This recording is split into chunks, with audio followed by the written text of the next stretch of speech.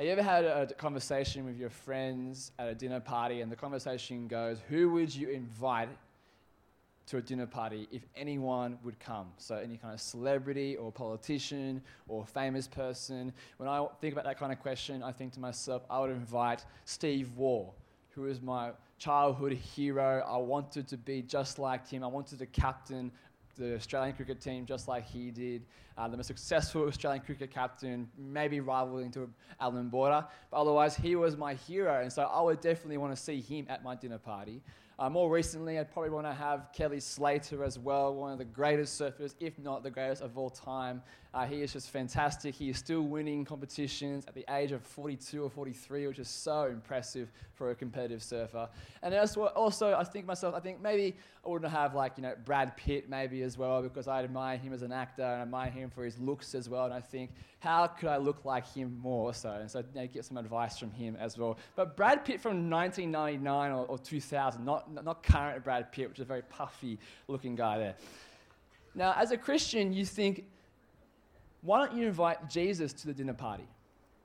And most of us as Christians would think, we'd feel like we'd have to invite him along because he's an impressive guy, right? And surely we want to meet the guy who we serve, who's our Lord and Savior. But I have to say, there's no way I'm inviting Jesus to a dinner party. Every time he goes to a dinner party, he always brings up really awkward conversations. This guy, when he sees a problem, he doesn't want to just ignore it like you would normally do at a dinner party. He confronts the issue head on, and he decides that I'm going to bring it up in front of all of you guys here. I mean, this is the guy who, when you walk into the mall, he brings a whip with him, and he overturns tables and stuff. And so he's not the kind of person you want at your dinner party. And here in the passage this evening, we have Jesus come to a dinner party, and he sees an issue, and he decides, I'm going to confront them on that. In fact, before he even gets to the dinner party, he's already embarrassed the Pharisees, who is the party he's going to, about their lack of compassion towards other people in the area. So a man who has dropsy, an illness, is brought in, and they use him to try and entrap Jesus doing a healing on the Sabbath. And Jesus reveals that these people, these Pharisees, who he is having dinner with, have lack of compassion and humility towards this person. And before they've even gotten to their seats, Jesus again sees a massive problem and decides he's going to go head on and confront them about this issue. And so tonight, we might be sitting here feeling pretty comfortable, feeling pretty safe, but perhaps tonight Jesus wants to confront you with a particular problem in your own life as well. The reason why he does this is not because he's a killjoy or wants to ruin a party, because when he sees a massive problem, he wants to fix it for us so that we can know him better and know how to live according to his way. We're in the middle of a series on the road with Jesus. We're following Jesus along this road towards Jerusalem. In the last couple of weeks, we've been looking at the idea of what motivates us to go on this journey with him, but also what motivates him to take this journey towards Jerusalem in the first place as well. And as we've seen, he's motivated by love and joy to save his people from sin. And so we are also invited along this journey, along this road as well. Not the road towards Jerusalem as such, but the road towards the destination of his kingdom, the new creation. And as we journey on this road, we've looked at the idea that we are followers of Jesus. We are apprentices. We are learning the way of Jesus and how we can live the life of the kingdom until the kingdom comes in its fullness. And so here in Luke 14, we're going to look at what this life looks like now in the present. And Luke 14, it's all about what this journey looks like today. And so this evening, we're going to look at how an ordinary dinner party exposes deep problems with not just the Pharisees' life and how they live before God, but also how we might be living before God as well as wrong. If you look at verse 7, it should be on the screen as well. When he noticed how the guests picked the places of honor at the table, he told them this parable. In the first century, Jewish culture was hierarchical, and the dinner table played a big role in that. It was a big, important role in social importance. To eat at someone's dinner table was to be considered their friend, to be accepted by their family or the community around them. And the dinner table was shaped like a U. And so if you go at dinner after S&C, you will see we have a U-shaped table at the back there as well. And the host would sit at the bottom of the U, and if you were close to the host, you were sitting in the most honorable positions. If you're at the ends of the U, you were sitting in the least honorable positions. So therefore, you'd want to be sitting as close to the host as you possibly could, because you'd be considered most honorable by other people. And so therefore, Jesus, he observes the Pharisees running towards the positions of honor, trying to negotiate with the other Pharisees, going why they probably should sit closer to the host than others. Perhaps saying that I've been a Pharisee longer than you have. They're appointing themselves to the positions of honor at the table. And Jesus sees all of this, and he sees a massive, massive problem. And so he says in verse 8, he starts telling a parable. When someone invites you to a wedding feast, do not take the place of honor. So Jewish culture is hierarchical. There's a pecking order here. And you could tell this pecking order by the way someone dressed, their title, and here where they sat at the dinner table as well. And so especially at a public event like a wedding reception, you want to make sure that your most honorable guest gets the most honorable seats. The father of the bride and the father of the groom and the mother of the groom and bride, they have to make sure they have the most honorable seats at the wedding. When we go back to Balgala, we'll be having an official opening on the Wednesday the 20th. Make sure you're there. And we'll have a whole lot of dignitaries come. And they will be reserved seats of honor because these people play a special role in our society, and we want to honor them as we open up our building and share with them what we hope God's going to be doing through us. But what Jesus observes here are the Pharisees attempting to appoint themselves to seats of honor, wanting that recognition that comes with sitting right next to the host, to be seen as more worthy or better than those around the table. But the problem is what if someone else comes who's actually deserving of that honorable seat and takes it from you? We keep reading. For a person more distinguished than you may be invited. If so, the host who invited both of you will come and say to you, give this person your seat. Then humiliated, you will have to take the least important place. All the work you did to get there, the negotiations being first to the seat, would be all for nothing. And what's worse, it has the opposite effect. It will lead to being humiliated and shamed. Imagine you're at the official opening. You get there as early as possible you can at 7:30 on the dot. You claim that seat at the very front. You're so excited. You're in the midst of it all. And then an usher comes to you at 7:30 and says to you, excuse me, you're in James Griffin's seat, the local member for state parliament. And there's James Griffin, and he's looking down at you, and he's smiling. He's a kind guy, but you're in his seat, and he's waiting for his seat. And so with shame and humiliation, you've got to get up, you've got to walk to the back of the church, and you've got to take the very last seat as far away as possible from the front. And everyone is looking at you, and they know you're the person who took James Griffin's seat. Well, imagine that, but on a much bigger scale here. The shame is drawn out in a long kind of way. It says literally in the Greek, then you will begin with shame to take the last seat. What's pictured is a walk of shame. They begin to take this journey all the way to the very last seat at the table, the least honorable place. And every shameful moment is felt and experienced, and they can feel everyone's eyes on them. What is Jesus doing here? Jesus is exposing our heart's desire for significance and recognition, our heart's desire for honor, and how that desire can be undermined and corrupted by an inflated view of ourselves. And the consequences are devastating. The Pharisees choose their seats, and how they choose their seats exposes their self-righteousness and their conceitedness as they compete for places of honor at the table to be seen better than other people, reveals their lack of humility and compassion. And all before the one who is the most honorable guest, Jesus himself, the Son of God. He is the most honorable guest amongst them, and yet they don't see him at all. Their lack of humility and compassion meant they missed seeing Jesus for who he was or who he is. They had been sucked into a culture that made their religion all about them looking good rather than serving other people, expressing humility and compassion, the things that God loves.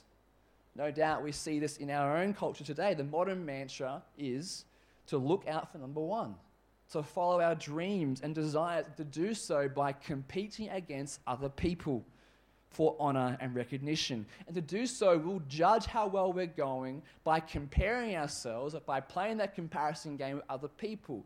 We'll look at our car and compare it to other people's cars. We'll look at our home and we'll compare it to other people's homes. We'll look at the holidays we go on and compare it to those of our friends and family and what holidays they go on as well. We'll compare how healthy or beautiful or fit we look and compare it to those as well. We might look at how many followers we have on Instagram or Facebook and how many likes and comments we get and think we're better or not better based on how well we're doing against other people. Life is a big competition, and this is not by accident. This is driven by marketing and advertising. It's driven by big business telling us that you don't match up, but here's a way you can. Buy our product, buy our service, and you can make sure you can be the latest, the coolest person out there compared to all your friends. And everyone will be so jealous in those new clothes. Everyone will be so jealous of the holiday you have just taken. Our heart's desire to be great, to be honorable, is corrupted by our culture to make us think honor and greatness, that recognition and significance, is achieved by competing against each other. This is the air we breathe. And if we're not careful, our religion will be sucked right in. We'll be, to use this cultural moment phrase, we'll be colonized by the culture that we're in. And we'll look no different to the Pharisees around us who pursue their honor and recognition through competition. We'll look down on each other for not coming to church on Sunday. We'll look down on each other for not serving as much as we serve. We'll look down on each other if people make mistakes and aren't as holy or mature as we are. We might even do what the Pharisee in Luke 18 does, and thank God we're not like other people who aren't as good as us. We compete along this spiritual scale, so to speak, and as we do, we'll miss Jesus completely. The parable is a warning that the Pharisees' way of honor is not going to end well for those who follow in that way. It creates an inflated view of ourselves that makes us compete against each other, and the results are devastating, a fall from grace. As the saying goes, pride comes before the fall, and that results in shame and isolation, in being ignored completely by all. And if we're honest, we find ourselves following in this way, and it's empty promises. If we're honest, we often feel good when other people fail around us because it makes us feel good. If we're honest, we feel good when we are seen as someone who serves a lot at church because that makes us feel better than other people who don't serve as much at church. It frustrates us that people don't pull their weight around as much, and so therefore we feel like we can be proud that we do pull our weight around at church. We might feel better and feel good because we are more spiritually expressive than other people at church as well. To follow in that kind of way, to think in that kind of pattern, is to think in the way and to follow in the way of the Pharisees themselves. To think that to be better, to be honorable, we've got to compete against each other for that honor. And the thing is, you're not alone. The temptation, even for me, to listen to other people's sermons, my peers, and to compare myself with them, to think, how well am I doing? Am I better than them, or are they better than me? And of course, I feel good when I listen to a friend's sermon and I think it's not that great. But I feel crushed and destroyed when I listen to a friend's sermon and they're clearly better than me. There must be a better way, one that doesn't pit us against each other to compete. And the good news is there is. Jesus wants to offer a different way, a way of life that redefines the pursuit of honor and what that actually looks like. And we have it here in verse 10. But when you are invited, take the lowest place. What Jesus proposes is a radically different way to the way of the Pharisees, and indeed to our whole world when it comes to pursuing honor. Instead of competing for the seat of honor with an inflated view of the self, Jesus says, take the lowest place, or actually literally translated, go to the lowest place. It's really important that we see the translation there as go, not take. And there's two reasons why. Firstly, is to create a strong contrast against what is normal in our world. The Pharisees normally choose their seats based off how honorable they thought they were compared to others. And so they're negotiating with the Pharisees around them.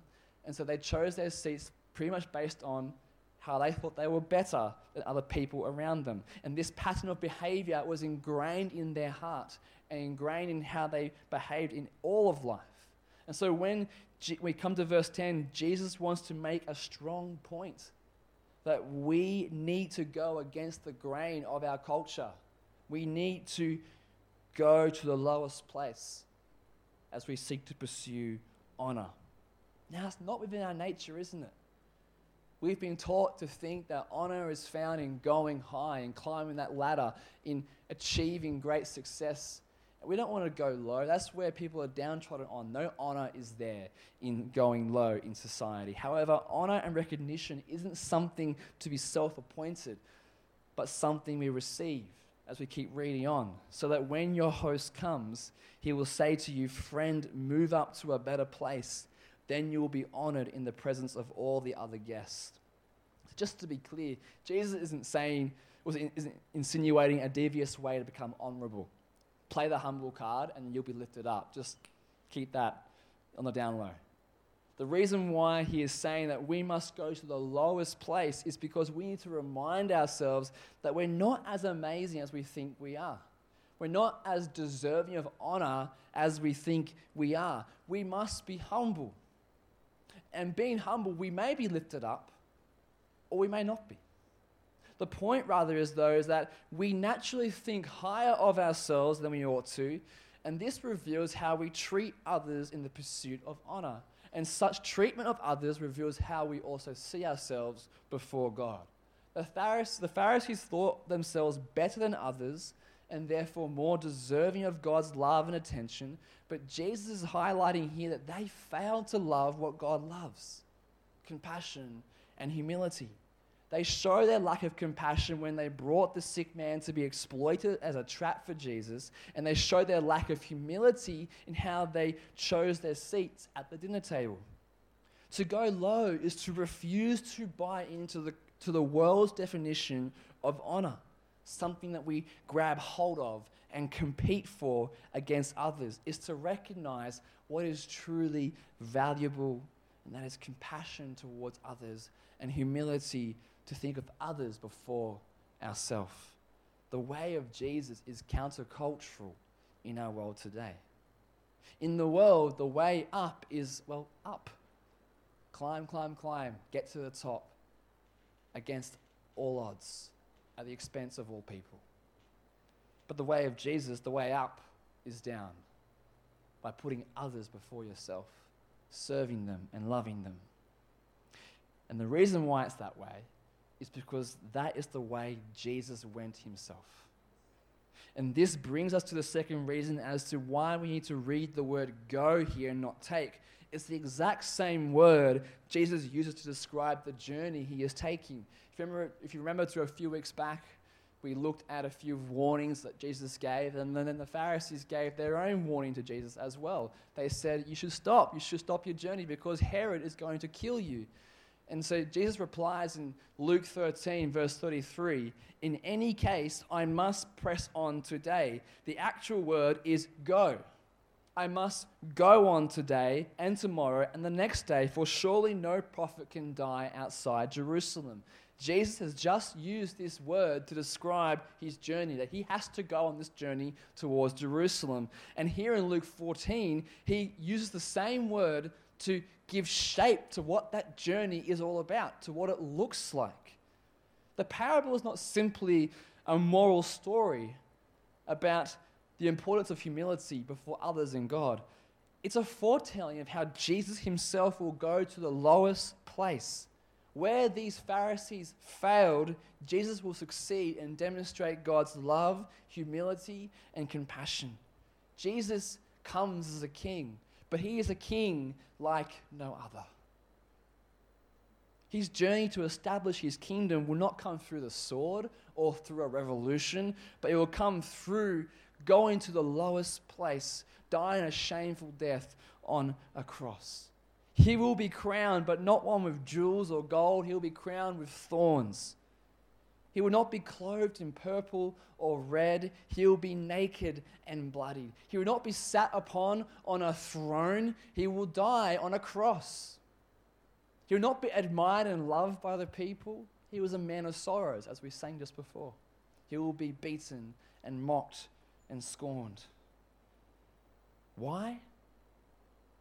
Well, as we read in Philippians 2, he did not consider equality of God something to be used to his own advantage. Rather, he made himself nothing by taking the very nature of a servant, being made in human likeness, and being found in appearance as a man. He humbled himself by becoming obedient to death, even death on a cross. This is the way of Jesus, to defeat his enemies and become king through his sacrificial death, so that we would be saved from the guilt and shame of sin, having to experience that fall from grace ourselves, and instead be lifted up and enjoy eternal life with him, with the king in his kingdom forever. Humility and compassion. These are the marks of Jesus, and these are the marks of his kingdom. And so his invitation to go to the lowest place with him is an invitation to live the life of his kingdom, to go on this road with Jesus, living out the marks of the kingdom of humility and compassion until that kingdom finally comes in all its fullness. It's a life where we don't compete against each other, but serve one another in love. It's a life where we look at one another with love and compassion, where needs are met, forgiveness is given to those who make mistakes, where we seek to pick each other up off the ground. It's a life where we don't seek glory and honor, thinking our worth and value is tied up with our identity or status in life, but rather it's a life that is satisfied by the love of Jesus, whose compassion and grace is something we all share together with great joy. Going in this way might be difficult at times, no doubt. We face all kinds of pressures in our life, in our culture, that tell us to pursue greatness at the expense of others, that you deserve more, that you are better, so be better. And if we refuse to listen to that message, then our culture will reject us and say Christianity is dangerous, archaic. It's harming to the identity, harming to our freedom, harming to our autonomy. Christianity is seen as a tool to control people, to make people feel bad in the end. So either we follow the flow of culture or we reject it, and then they reject us as well. And so some of you might be feeling this more acutely than others. And you might be thinking, why should I keep following Jesus? Why should I keep doing this if it's going to result in being just shamed and constantly downtrodden by the culture around me? And the answer to that question is why you should keep walking this way is because it won't always be like that. Going low, following Jesus in humility with compassion will end in glory. As we read in Philippians 2, it continues, God exalted him to the highest place and gave him the name that is above every name, that at the name of Jesus every knee should bow in heaven and on earth and under the earth, and every tongue acknowledge that Jesus Christ is Lord, to the glory of God the Father. The way of humility and compassion, the way of Jesus, is the way of honor and glory. And all those who follow Jesus will follow in this way with him and will join him in glory as well. As Jesus says himself, for those who exalt themselves will be humbled, and those who humble themselves will be exalted. A day is coming when all people will see Jesus lifted up as Lord of all, the one who died, the one who was shamed, the one who was scorned and mocked. He will be lifted up as Lord and King over this world. And those who have gone in the way of Jesus, who have suffered the same things he has suffered, the mock and the scorn for following Jesus, they too will be lifted up with him on that day before all people, experiencing his glory and majesty. And so the question for us this evening is which way are you walking in? Which way are you walking in? The way of the Pharisees or the way of Jesus? Perhaps you can begin to answer that yourself by looking at your life. Does it reflect one of humility and compassion? Or are you just constantly competing against other people for honor and status, following in the way of this world? The call to go low is a call to live the life of the kingdom that is to come. Do you want the kingdom that is coming? If so, follow Jesus and humble yourself by going low, by putting others before you, by serving one another in love, by forgiving each other when wrong is done against you. That is the way of Jesus, the way of his kingdom. Do you want honor and glory? Then leave your pride at the door. Stop competing against each other and start caring for one another around you. Forgive those who hurt you. You know, we're about to go back to Balgala. It's our last week here. And next week we'll be back in Balgala. It's so exciting. I can't wait to see what God will do through us. But going back, things are different now. We have a new building. We have a new season of life here as a church of All Saints. And we are called as God's people to go low, to serve Jesus and to serve each other. And that will mean some of us have to change. Some of us have to give up certain things. Some of us have to give up certain comforts to serve other people. And that's not easy. That's uncomfortable. That's hard at times. But we are called to go low so that we can honor and glorify Jesus in his way and to serve those around us so they can know Jesus and what he's done for them and bring them into his kingdom. That's what we are called to do. And the reason why we ought to be excited about that is because Jesus gave up his place in heaven and came down earth, became a man and became obedient to death on the cross for us. He didn't just simply inconvenience himself. He took on flesh. He took on the guilt and the shame of our sin. He went low. And he calls us to do so as well. And when we do so as a church, when we seek to go, I want to serve other people, I want to do what's best for other people, that's when we'll see God work through us. And all together, we'll get to be lifted up and join with Jesus on that day he comes back in glory. Let me pray for us. Father, we thank you so much for your goodness and your love. We thank you so much that you went low, that you came down from heaven to earth to die on the cross for us, to take away our sin, our guilt, and our shame. We thank you, Father, that you left this example for us to follow in, to go low so we can serve one another in love, that we can show forth that humility and compassion that you showed us. And we pray, Father, that we would do so for your glory, that you might be seen as amazing and great amongst our community in Balgala and beyond, and all people would know of their Savior in Jesus. Amen.